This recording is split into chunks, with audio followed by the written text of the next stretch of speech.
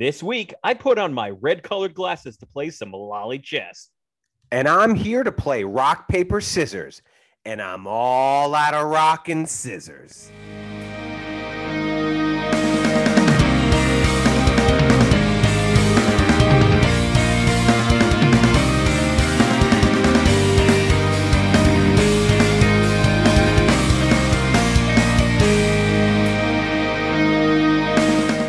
I'm Kyle.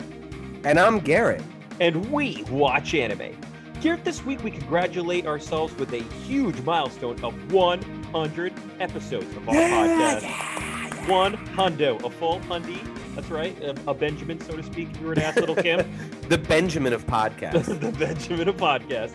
While we were talking ecchi on the tens and more than 2 years worth of content, we decided to dive into an isekai that doesn't suck. We're going to enter a world full of fantasy and play board games while making sure the prince is around to jiggle all the way around. That's right, we tackled the ecchi high-risk game fantasy known as No Game, No Life. Before we begin, Garrett, what are new fans going to be expecting from this episode? A whole lot of sibling love, because that's the sweetest and purest form of love.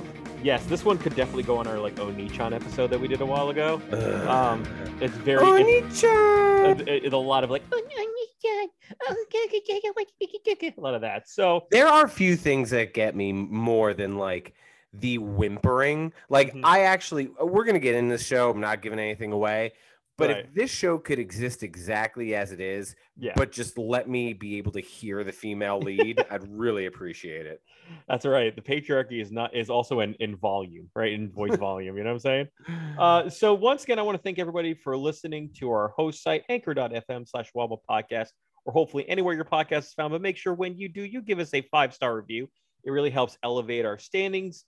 Gets us up the boards, lets more people listen to us. You can also follow us on social media, so Garrett, hit them with those handles. Absolutely. For those wanting to check us out on Instagram, you can find us at Wanwa Podcast, or see what we're saying over on Twitter at Weeb_noob. And Garrett, we're going to Jamaica. No game, no life. Dun, dun, dun, dun, dun, dun. No game, no life. And there's a brother who wants to have sex with his sister.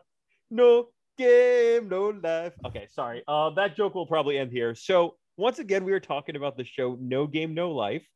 I don't know if it's no game, no life, or if there's any punctuation, but that's how we're going to say it. And it's based on a light novel that came out in 2012. And that light novel is ongoing, but the anime only ran for one season, 2014. And then they came out with a film called No Game, No Life 0 in 2017. So not much meat on the bone after the first season, but definitely worth a watch. Garrett, when I told you ecchi on the tens, 100th episode, we're getting excited about all this stuff.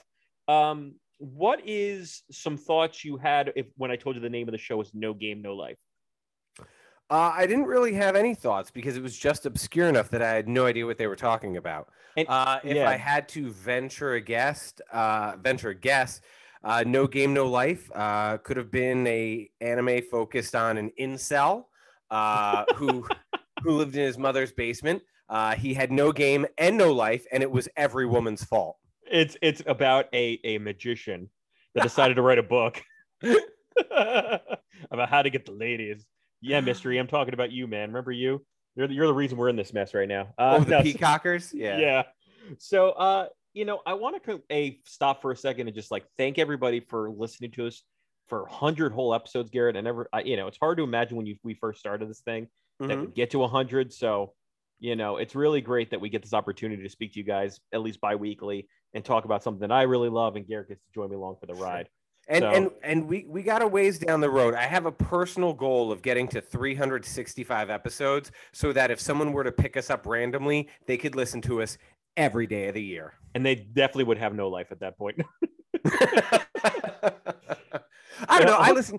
So I'm 37 years old. I went the first 36 and a half years of my life, 36 years, not listening to any podcasts. And in fact, even when we started doing this podcast 2 years ago, it took me a year to listen to any podcast that wasn't this podcast. Right. But now I've been running a lot, and I just need to listen. I can't listen to the same playlist over and over again. So I just listen to the most monotonous podcast to get me through like a 45-minute or hour run. So you know what? People could definitely use 365 hours of Wanwa. Oh, no doubt about it. And not only that, I think it says something to our ability to, you know, kind of rehash different themes and different topics about Japanese culture and what's going on. And this one kind of cherry picks on all of it. This is the reason why I picked this one for 100. First off, it's ecchi. Of course, we're doing ecchi on the 10s. It's not as ecchi, though. It's not lewd. It's not like Yuna the Haunted Hot Springs, where it just like throws it in your face. Everybody's falling into each other naked in a hot spring. We're not doing that. It's ecchi, but not lewd. Mm-hmm. It's also got a bunch of themes of the Onichan episode, which we did.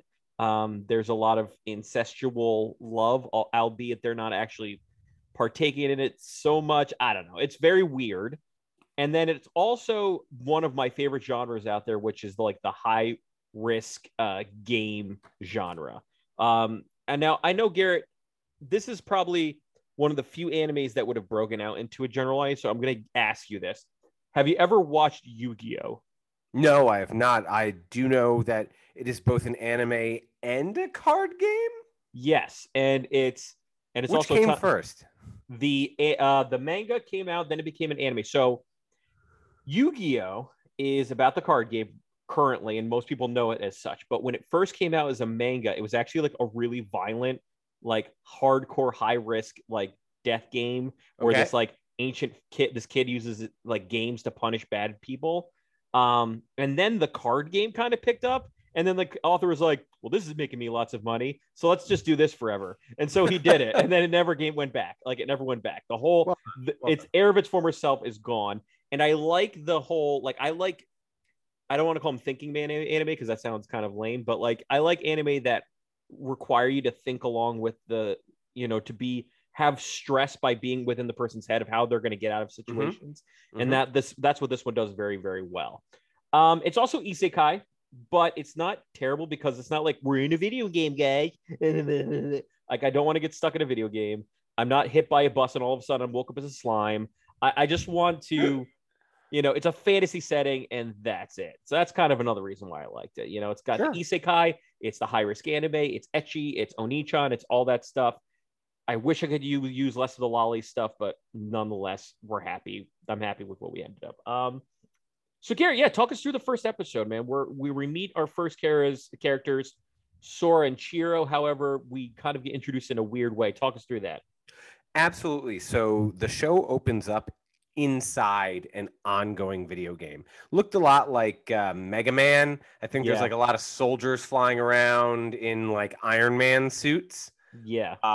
Were you thinking what, like, oh God, Kyle gave me Sword Art Online again? Is that what you thought when you saw that?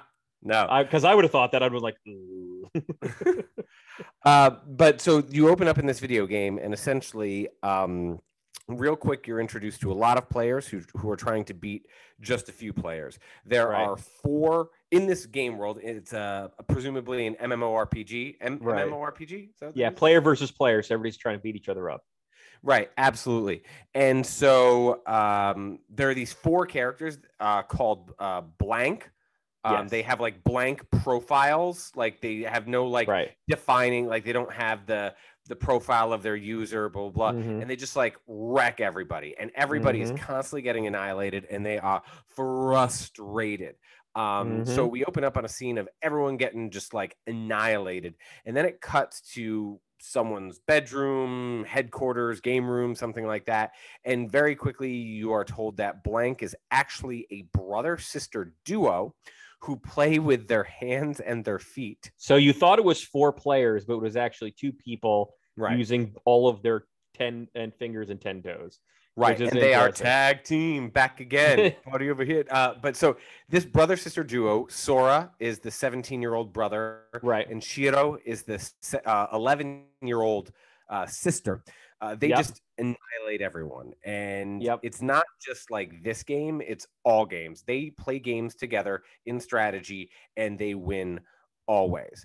And while they're sitting in this game room, or this bedroom or whatever. Yeah. They're tired. Shiro like hasn't like slept in 5 days. I mean, they're to the point where they're eating like nutritious rations. They're not like eating food. Yeah, They're like Calorie Mate. Gotta love that. It's like ramen. That's all. It's like cup ramen. That's really what it is. Calorie Mate.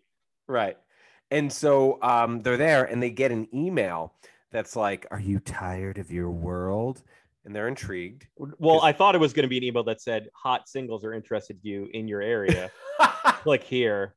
What? They want to meet me, Garrett? Oh my God. Fun MILFs are down the road right now. Before you get to that story, I want to get some context too. So you know, and this is kind of me flexing my recent understanding of kanji.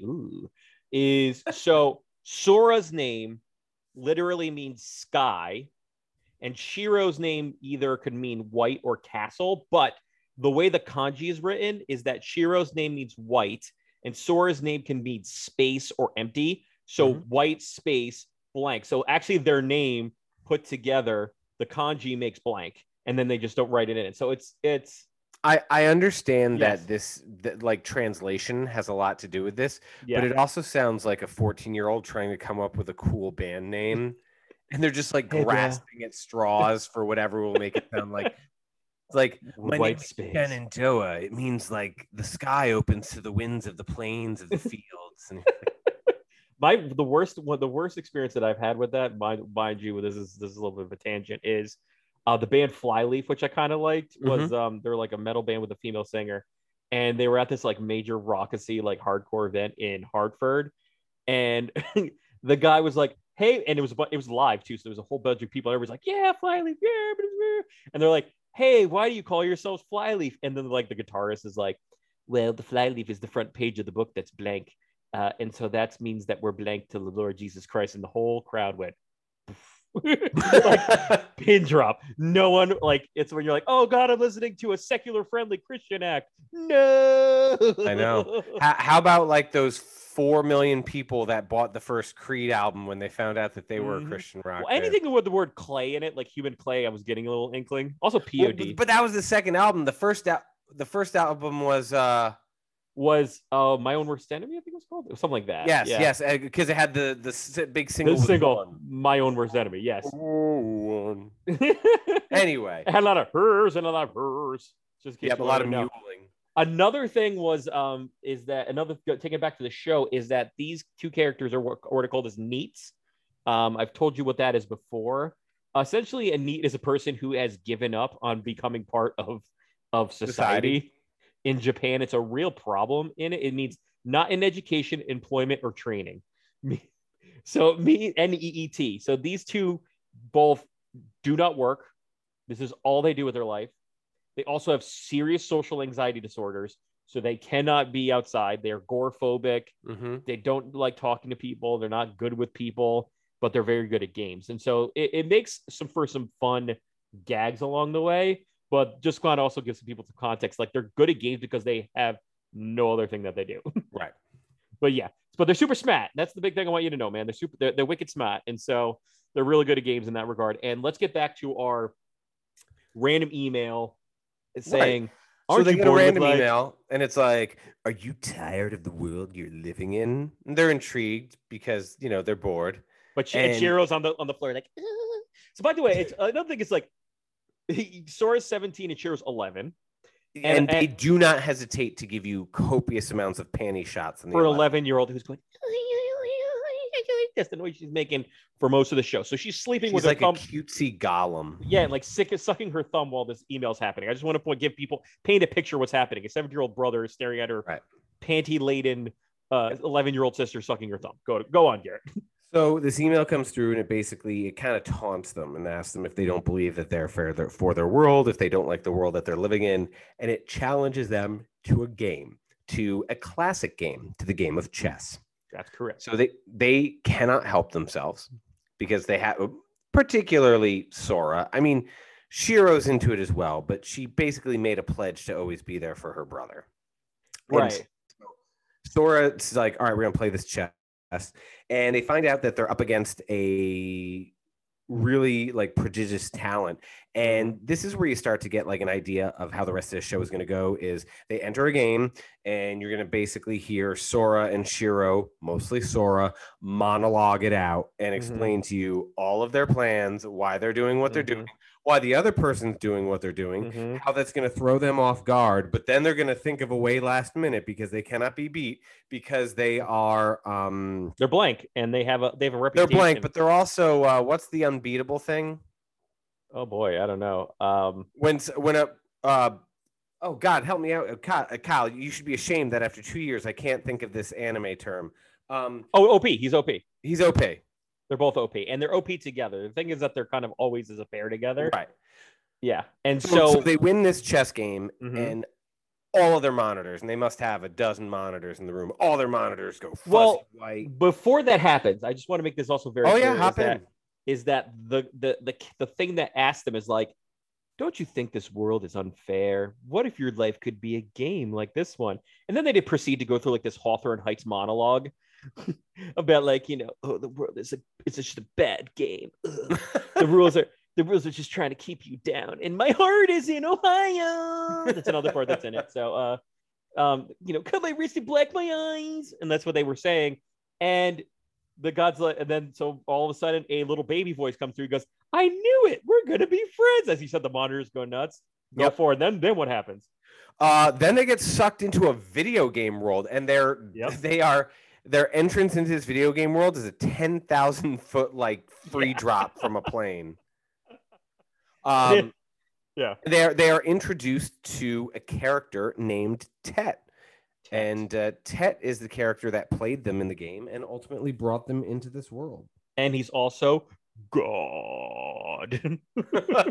Well, the one God, the one true God. Well, the thing is that this used to be a multi-God experience, and there's a lot of races, and they had this giant war, and they basically beat each other up until like everybody was really weak. And the one that just didn't want to play along was like the God of games. And he was just like, all right, I'll do this. And then he's like, all right, you're all stupid. Let's not fight with battles of violence and death. Let's fight with battles of wit and wisdom.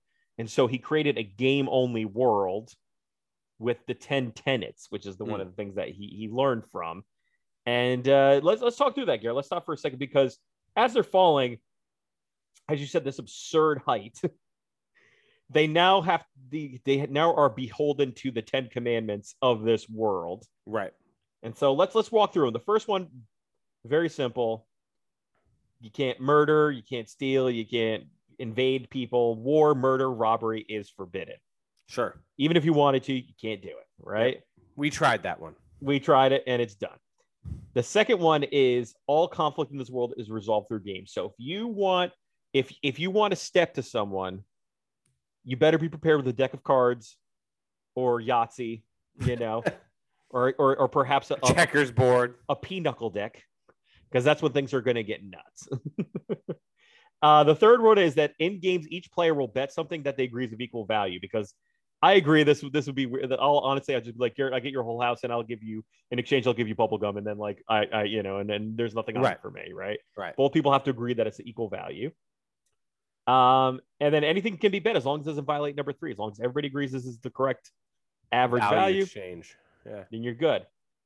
The fifth, and this is a good one, is that the person who receives the challenge has to choose the rules of the game. So they get to essentially choose the game, which is important, right? If you want to challenge someone, you're opening yourself up to a world of hurt if they pick a game that they're super strong in and you're not. That's right. So if someone came up to me and said, can you play, I'm going to challenge you to SNES Punch Out, Super Punch Out, you're in for a world of hurt, because that's my game.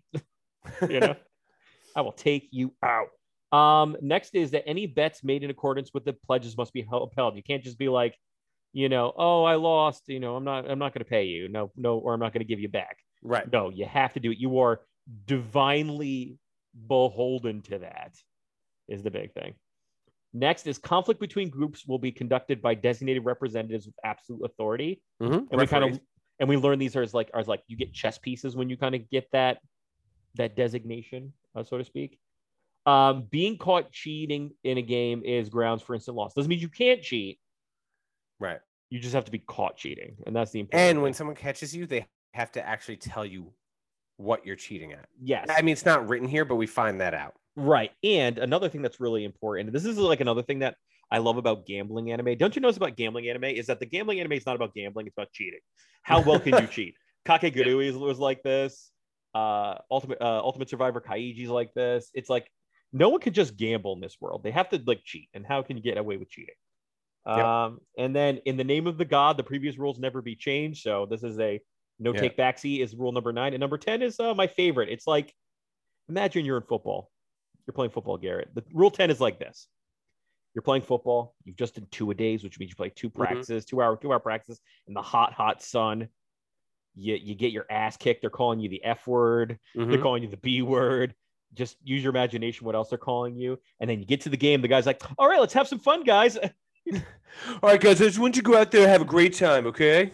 I'm like, you just called me the F word the whole game. What are you talking about? I can't have fun with that. But that's what it is. The 10 one's like, let's have a great time, guys. Right. It also seems like they ran out of good ideas for Tenet, so they're just like, all right, everyone have fun. Yeah. And yeah, like the last one was like, and skiddly-doo. So yeah, and so they're like, instead of feeling like, oh crap, I'm in a new world, Sora and Shiro are like, blood's in the water, my friend. So they're like, right. I can deal with this. So let's talk through Sora and Shiro's first interactions with the world. Go ahead, Garrett. Oh, geez. All right. Let me go back to yesterday afternoon when I was watching the show. So they start to get robbed. I don't remember them getting robbed. They got taken by a bunch of mountain bandits who then like are explaining the rules of the world to them. Oh, yes. You know what? I had my head down and I looked up, and the entire like animation of the show changed for like 30 seconds to be yeah. Bring that up too. The world looks weird. This anime is, for lack of a better term, red. It's like a red acid trip. Yeah, a little bit. All the outlines are red. The mountain trolls like steal from them. The mountain trolls go into like a very I don't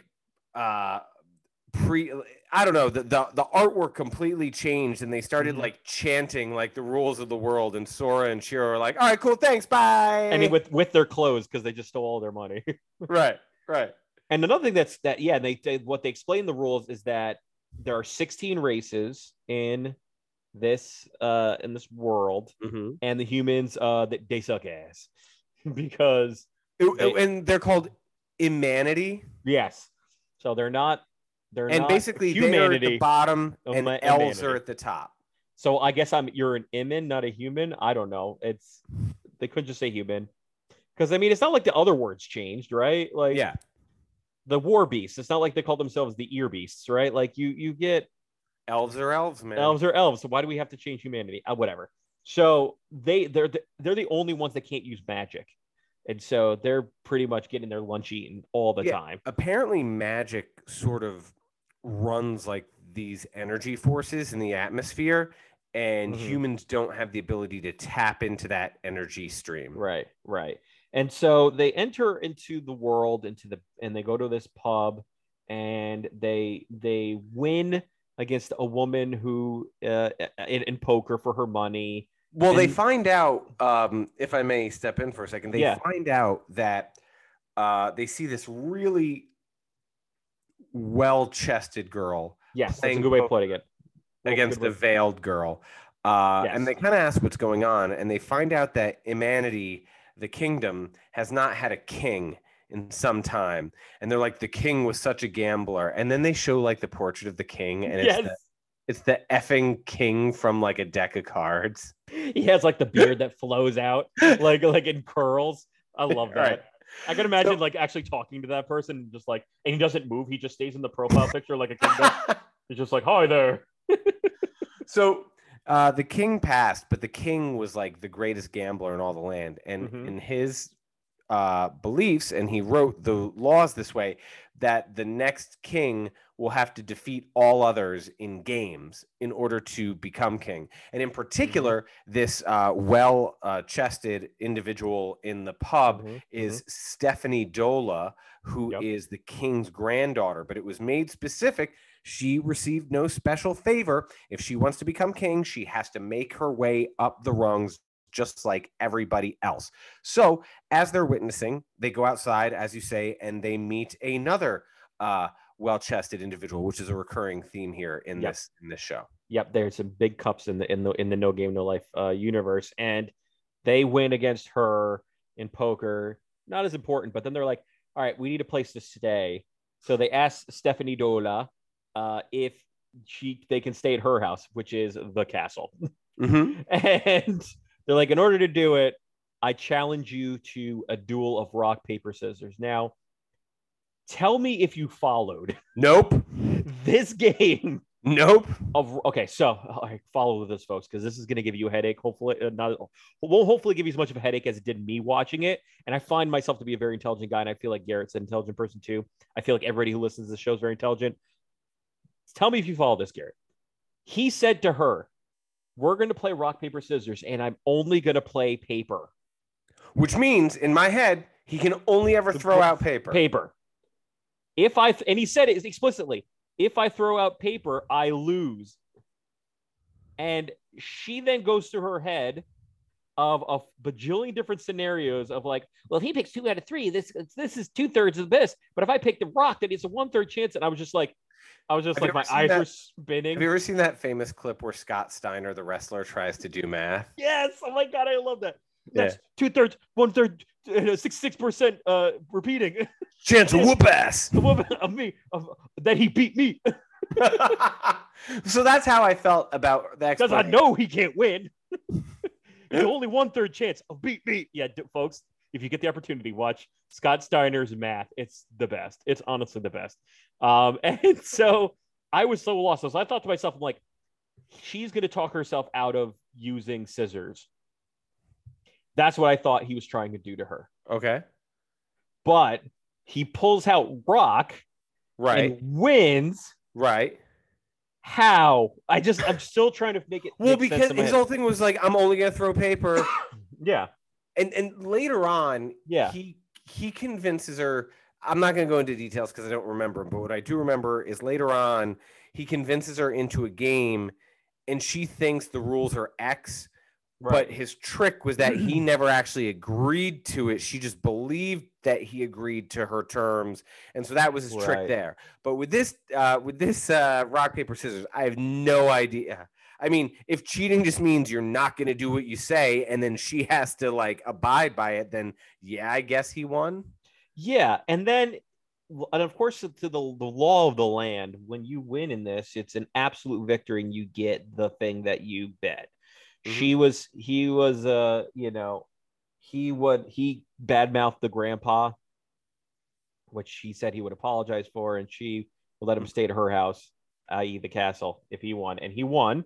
Mm-hmm. But then she goes, she thought that's what he said was the actual thing. She goes, so you just want to stay at the castle? And he just give her like a tongue out, but he didn't verbally confirm it. Mm-hmm. And she goes, so what's the win?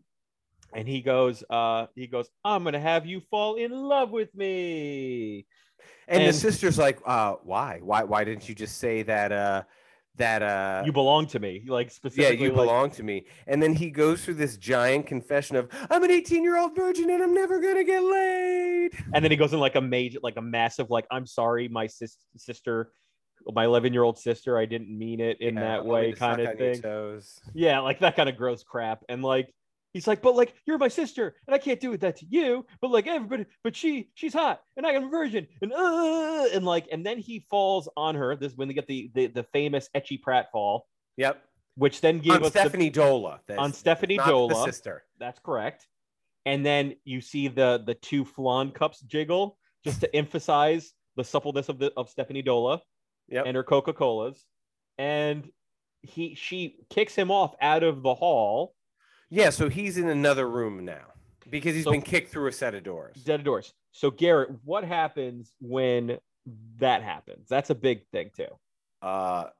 Sora and Shiro go into freaking withdrawal. Like anaphylactic shock, these kids go. He's on the ground, like trembling. He turns to black and white, which is a weird condition. Yeah.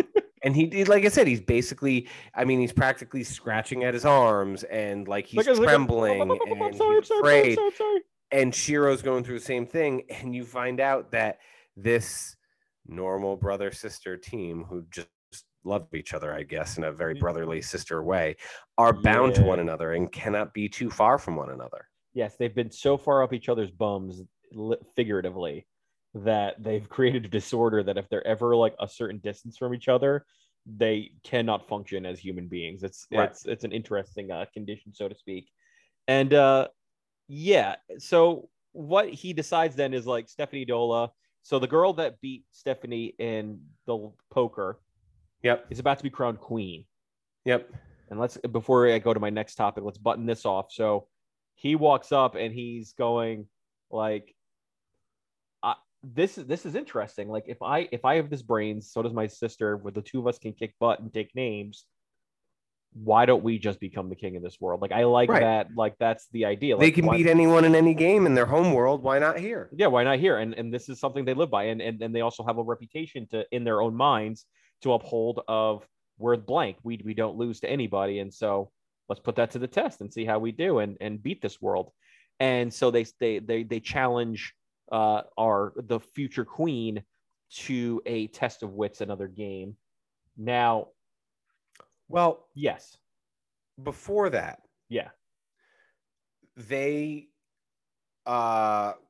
they step into the sort of the Red Keep, or I don't know wherever they're going to crown this new king. They're in Westeros. So. They're in Westeros. Wherever they're going to crown this new king, this female king. And the first thing that they do before they challenge her is they have to cast doubt upon her. Right. And so he uses his mind that this person who's using this person who's going to become king, they caught her cheating against Stephanie Dola. And the way they caught her cheating was she was using magic. But here's the deal. She's a manatee. She's human. Right. Can't use magic. Right. So how's she doing that? So they look around the room and they find a cloaked, hooded figure. And they're like, it's an elf. They're hiding their ears.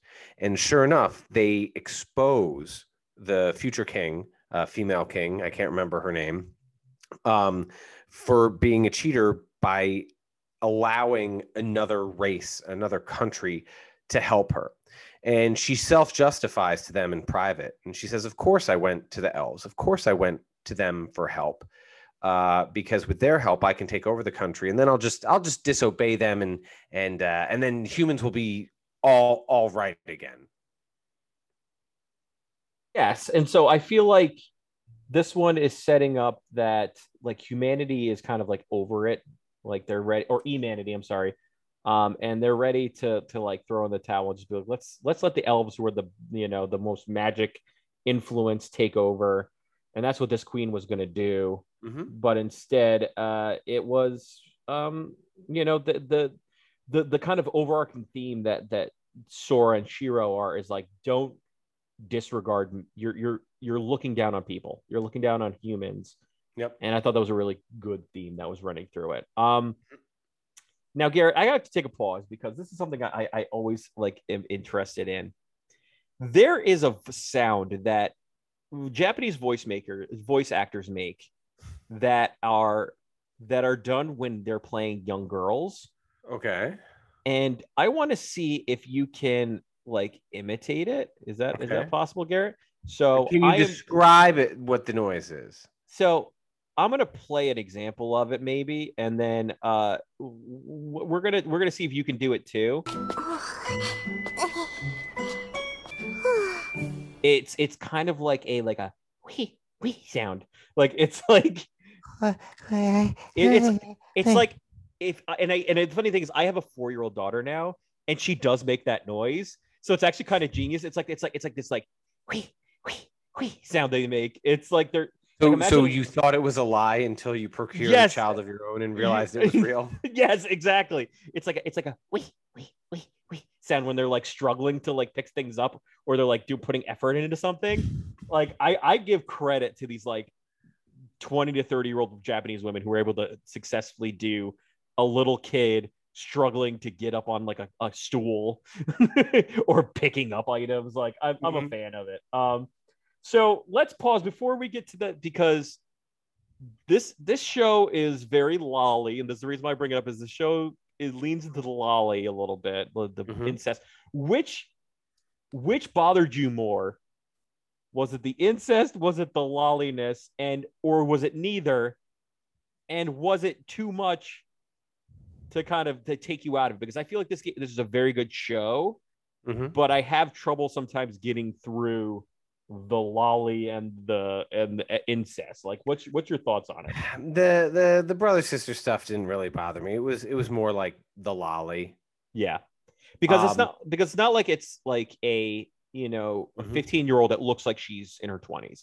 Like, we've seen that before, right? Where they make her fully formed woman. And they're like, oh, she's 13, right? Like, they do that sometimes. There is one trope, though, that I think you were also a fan of that this show used that was terrific over and over again. Yeah, what is that? I believe you referred to it as a stethoscope. Oh, yes. I loved that. Because she lost the battle and now she has to be in love with him, every time she looks at him, he looks like a dapper, like shoujo character, right? Like, his features get all like really super handsome and picturesque, and his eyes look like Bambi and stuff like that. And then she's like, oh, Jakey's head. It's like, oh, she starts batting her head against the wall. I know it's like freaking I don't remember the character's name, but it's like the self-flagellating character from not Angels and Demons. What was the other one? The Da Vinci Code. Yes. Oh, like every time, Day. like she's from Opus Day. They just like hurt themselves. They slam their head into a wall. They stab their leg. Like Stephanie Joel. So you got like the female representation in the show is not great. You got the lolly who's being kind of like shown her panties all the time, and then you got Stephanie Dola, who's the dum-dum who can't help herself but to be in love with the main male character. Right. So will this be a harem? I'm not sure, but it looks like it's going that way. So you said not too much. Did it take you out of the immersion of the experience? No. To have either of those options in them. I don't either. No, it dabbled, but it never went over the line for me anyway. I feel like, once again, this is one of those NYC, like if this was here in the United States, I'd be giving it a little bit more like, but because this is another country, you can kind of give it like enough arm's length to get over it, I think. Sure. So let's talk about the first real battle where the queen, I'm trying to remember her name in this show. That's really bad that I'm forgetting. I think it's Fiel, is I'm trying to remember who it is. But they say that the actual Zell is her name. Zell is her name. Mm-hmm. She is a chase payment system. Yes, exactly. She is. She challenges Blank to chess, right? But not just what can only chess. Be described as a takeoff of like Harry Potter and the Philosopher's Stone. Right. The chess pieces are humongous. Yeah. Now explain the rules of this chess board that make it different. Sure. So imagine that they are in a ballroom with a balcony on either side of the ballroom, and below them is the chessboard. You have your white pieces, you have your dark pieces, and each blank, Sora and Shiro command the white pieces, and the dark pieces are commanded by Zell. Right. And you command your pieces much like you would any other game.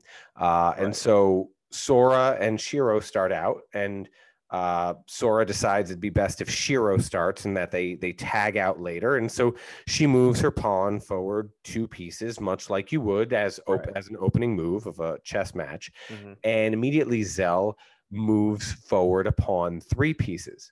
Mm-hmm. What? Mm-hmm. 3 spaces. What? 3 spaces. And then she gives like another command that isn't a move in chess. And you find out that your ability to move your characters is directly related to their belief in you as a leader. And so because Zell has this maniacal belief that she will become like queen and king, and a little elfin magic too, mind you. She's also with a little elfin magic. The pieces are willing to make moves beyond what's normally allowed in the game. Whereas Shiro makes some really strong strategic moves, but eventually finds herself in a tough position, and the pieces stop listening to her and they stop moving forward for risk of certain death because they don't believe in their leader at that moment. Right. Because in chess, you sacrifice pieces, but if, say, you're doing it with somewhat sentient pieces, they're not going to want to do a move knowing that they're going to get their asses handed to them. Right. At least if they don't believe in you, right? And so really this is when that's Shiro's thing. She's a super genius, but she doesn't have the strategy, right? Like, she's very good at games, but she doesn't have the like over the top strategy mind that Shiro does. And that Sora does. And so Sora decides to tag in. And what is his strategy to spin this around and make it better for everybody? I believe the first strategy he uses is he convinces after the tag-in comes in part because Zell gives this sort of like impassioned but dictator-esque type speech. Right. And Sora comes in and convinces the other pieces that you should not be led by fear. You should not be led by shame. You should not be led by this sort of fascist dictatorship. You know, you should be led with like love and peace and someone who actually cares for you. And so he's actually swaying the minds of the pieces on the board. And he also sweetens the pot a little bit by offering that he's going to let them, you bang 40 virgins, essentially. That's right. These are anyone who wins can have as many women as they want and ale until the river runs dry. And so the pieces are like, yeah, let's do this thing. And now they're also skipping turns and they're doing these kind of things. And then she's using more magic by using brainwash magic to switch the pieces. Right. I mean, she's backed into a corner, and eventually her pieces basically catch cooties. And whenever they touch the white pieces, they're now changing allegiances. Yeah. And you start to see that Shiro's mind, he uses multiple gamesmanship. So he uses like romance. What's the word they call? I call those romance novellas. No, the visual novels that you would do in video games, right? Okay. Because it's like you use like, what do you say to the girl to make her like you? And so he's like, oh, I played that so well that I'm really good at it. So he flirted with the queen to make her not kill his king. And then he had everybody like, say how great our queen is. And then like the thing that strives for men is cuteness. And he shows off his sister. And it's like, cuteness runs the world. All men like this. All men like these things. It's so weird. But, and then in sort of like a last bit of desperation, Zell commands her piece, one of her knights, to behead her own queen for being a traitor. And he can't do it because, again, sentient beings. And this is like Sora's, one of his big steps is to step in here and be like, what type of leader is going to have you like kill your own queen? Right. And then so eventually the way the chess beat ends is not by the king falling or any checkmate, but like she gets assassinated figuratively by her own pieces and loses. So and so I think it's so when you see that that's kind of the realm of the show, right? Is this like really insane out of the box strategy to get around cheating? Yep. What do you think about this style of show? I like it. I mean, for like one season, I could absolutely do it. But it would, if you told me it was like 5 seasons worth of show, I could absolutely see how it's repetitive because you're just gonna be like, okay, challenged in the game. All right, here's gonna be a whole bunch of monologuing about how they're down. Right. You know what? It's kind of like it's like watching House, right? Yep. He's gonna figure out how to cure him the first time, and then it's gonna almost kill him. He's going to figure out how to cure him a second time, and it's going to almost kill him. And then something really inane and simple is going to reveal to him what the problem was all along, and they'll be saved on the third effort. Like a ballpoint pen. He's like, oh, it was syphilis. Of course. And then he's going to make something racist or sexist joke in the process. Yeah, we all know House. So, yeah, I think for me, and the games get crazier, and I love that about this show. It's really exciting to see how the strategy game is played. I think the way that Sora and Shiro kind of tag team the game is really cool because It's not like one person has to find the will to succeed. It's like once someone kind of loses their spirit, the other one tags in and kind of helps the other one out. It's a really good example of this kind of like high risk gamesmanship style thing that I really like, the strategy style that goes to it. So I mean, I think for me, that's always a really big positive thing when you can get it. So let's kind of do what we do every week. There's the 2 questions we keep asking. The first is Garrett. It's 1 season. You've seen the first 4 episodes. I think there's only like 13 episodes in the total season. Would you keep watching? Knowing what we've seen so far. I'm going to cheat. Is there resolution within 13 episodes of something? It resolves to the end of an arc. It gives you the hope that there's going to be more of this, and then you're never going to hear from this show again, which is a bummer because I honestly and then you get Psych the movie. Yeah. there is a No Game No Life movie. I'm guessing that extends the story more, but I weirdly enough do sometimes, like every couple months, do a No Game No Life season 2 and see if it pops up, because I think there should be more No Game No Life, you know. But unfortunately, no, Garrett, it's just one season. So would you keep watching? You know what you've seen so far? Yeah, why not? I mean, will I? No. But is it worth a season? Yeah, absolutely. What is a season? 3 episodes are like an hour and 15 minutes. Right. So 3 hours. It's going to take 4 hours of your life. Think about all the shows out there, everyone, all you people out there who watch Friends, or like me, like Parks and Rec. Like, how many times do you go back to those shows for their comfort? Just take out literally 1 afternoon's worth of rewatches and watch another show. It's worth it. Yeah, and I think for me, I hope this gets the Devil's a Part-Timer juju that we used the last time.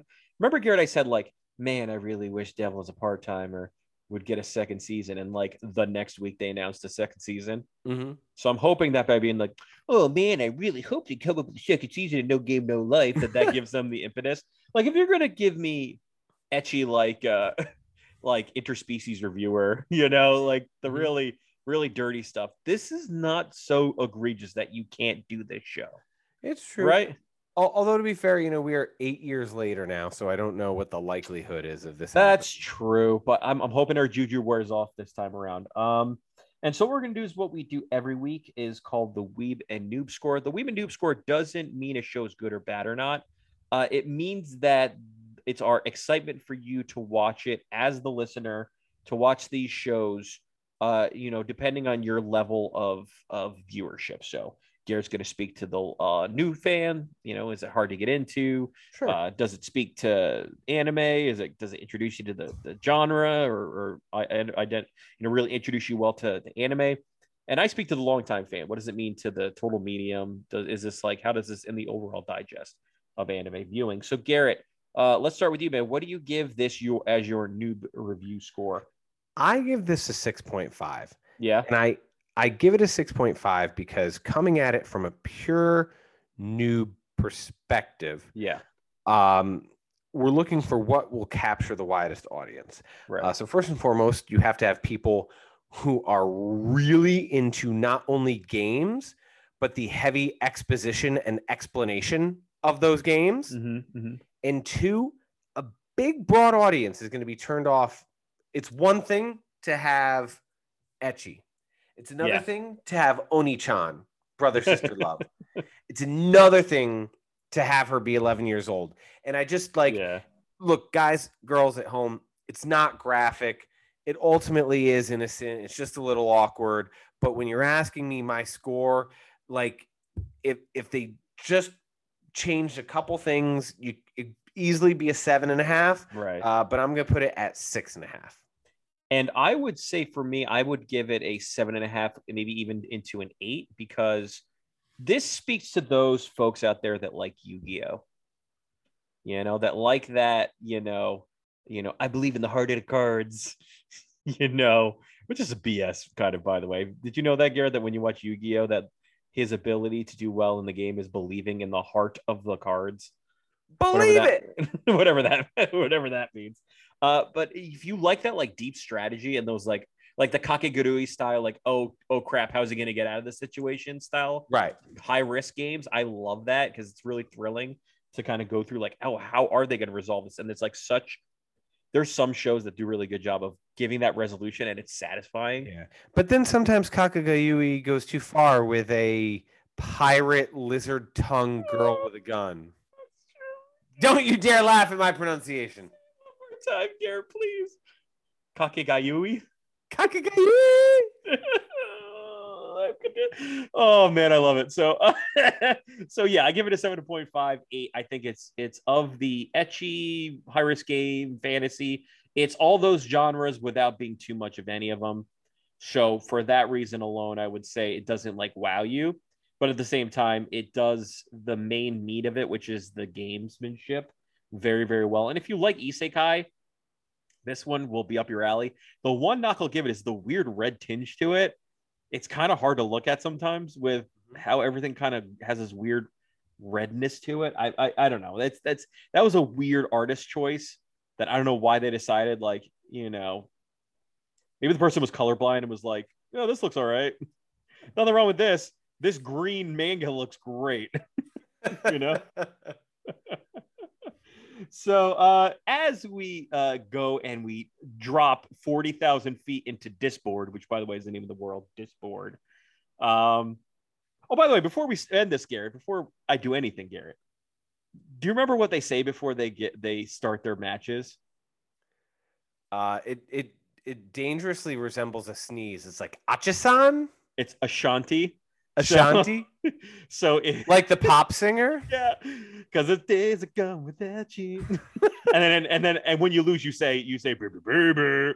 So so as we say Ashanti and begin our high risk wager for the night, it is always important to hear your thoughts.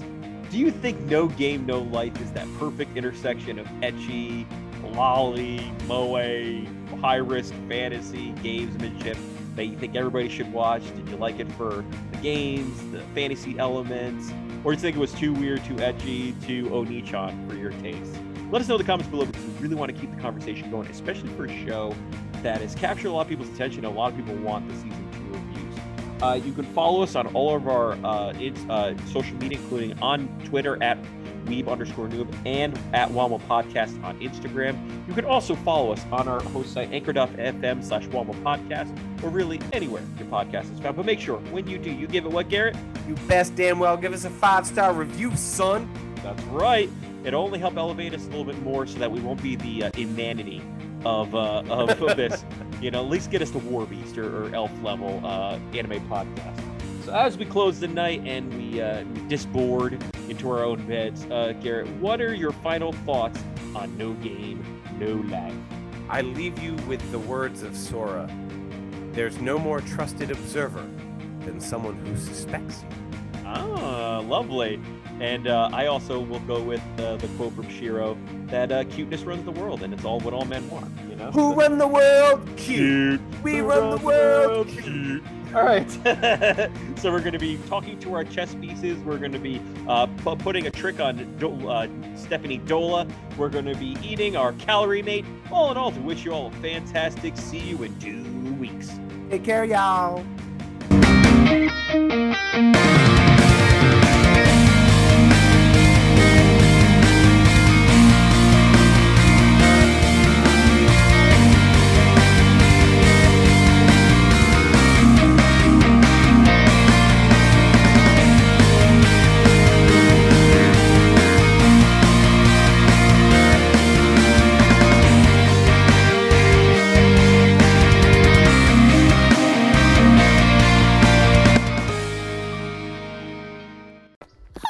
Why don't I tell you the favor? Wow! I want you to love me! What do you think, sis? Your brother came up with the perfect plan! All I had to do was make her fall in love with me, and we'd be in her palace and rolling in riches! You could have had all of that if you just said, give me all of your stuff. Say what? You mean after all the genius work I put into my plan, I was thwarted by my not-so-subconscious fear of being a virgin the rest of my life?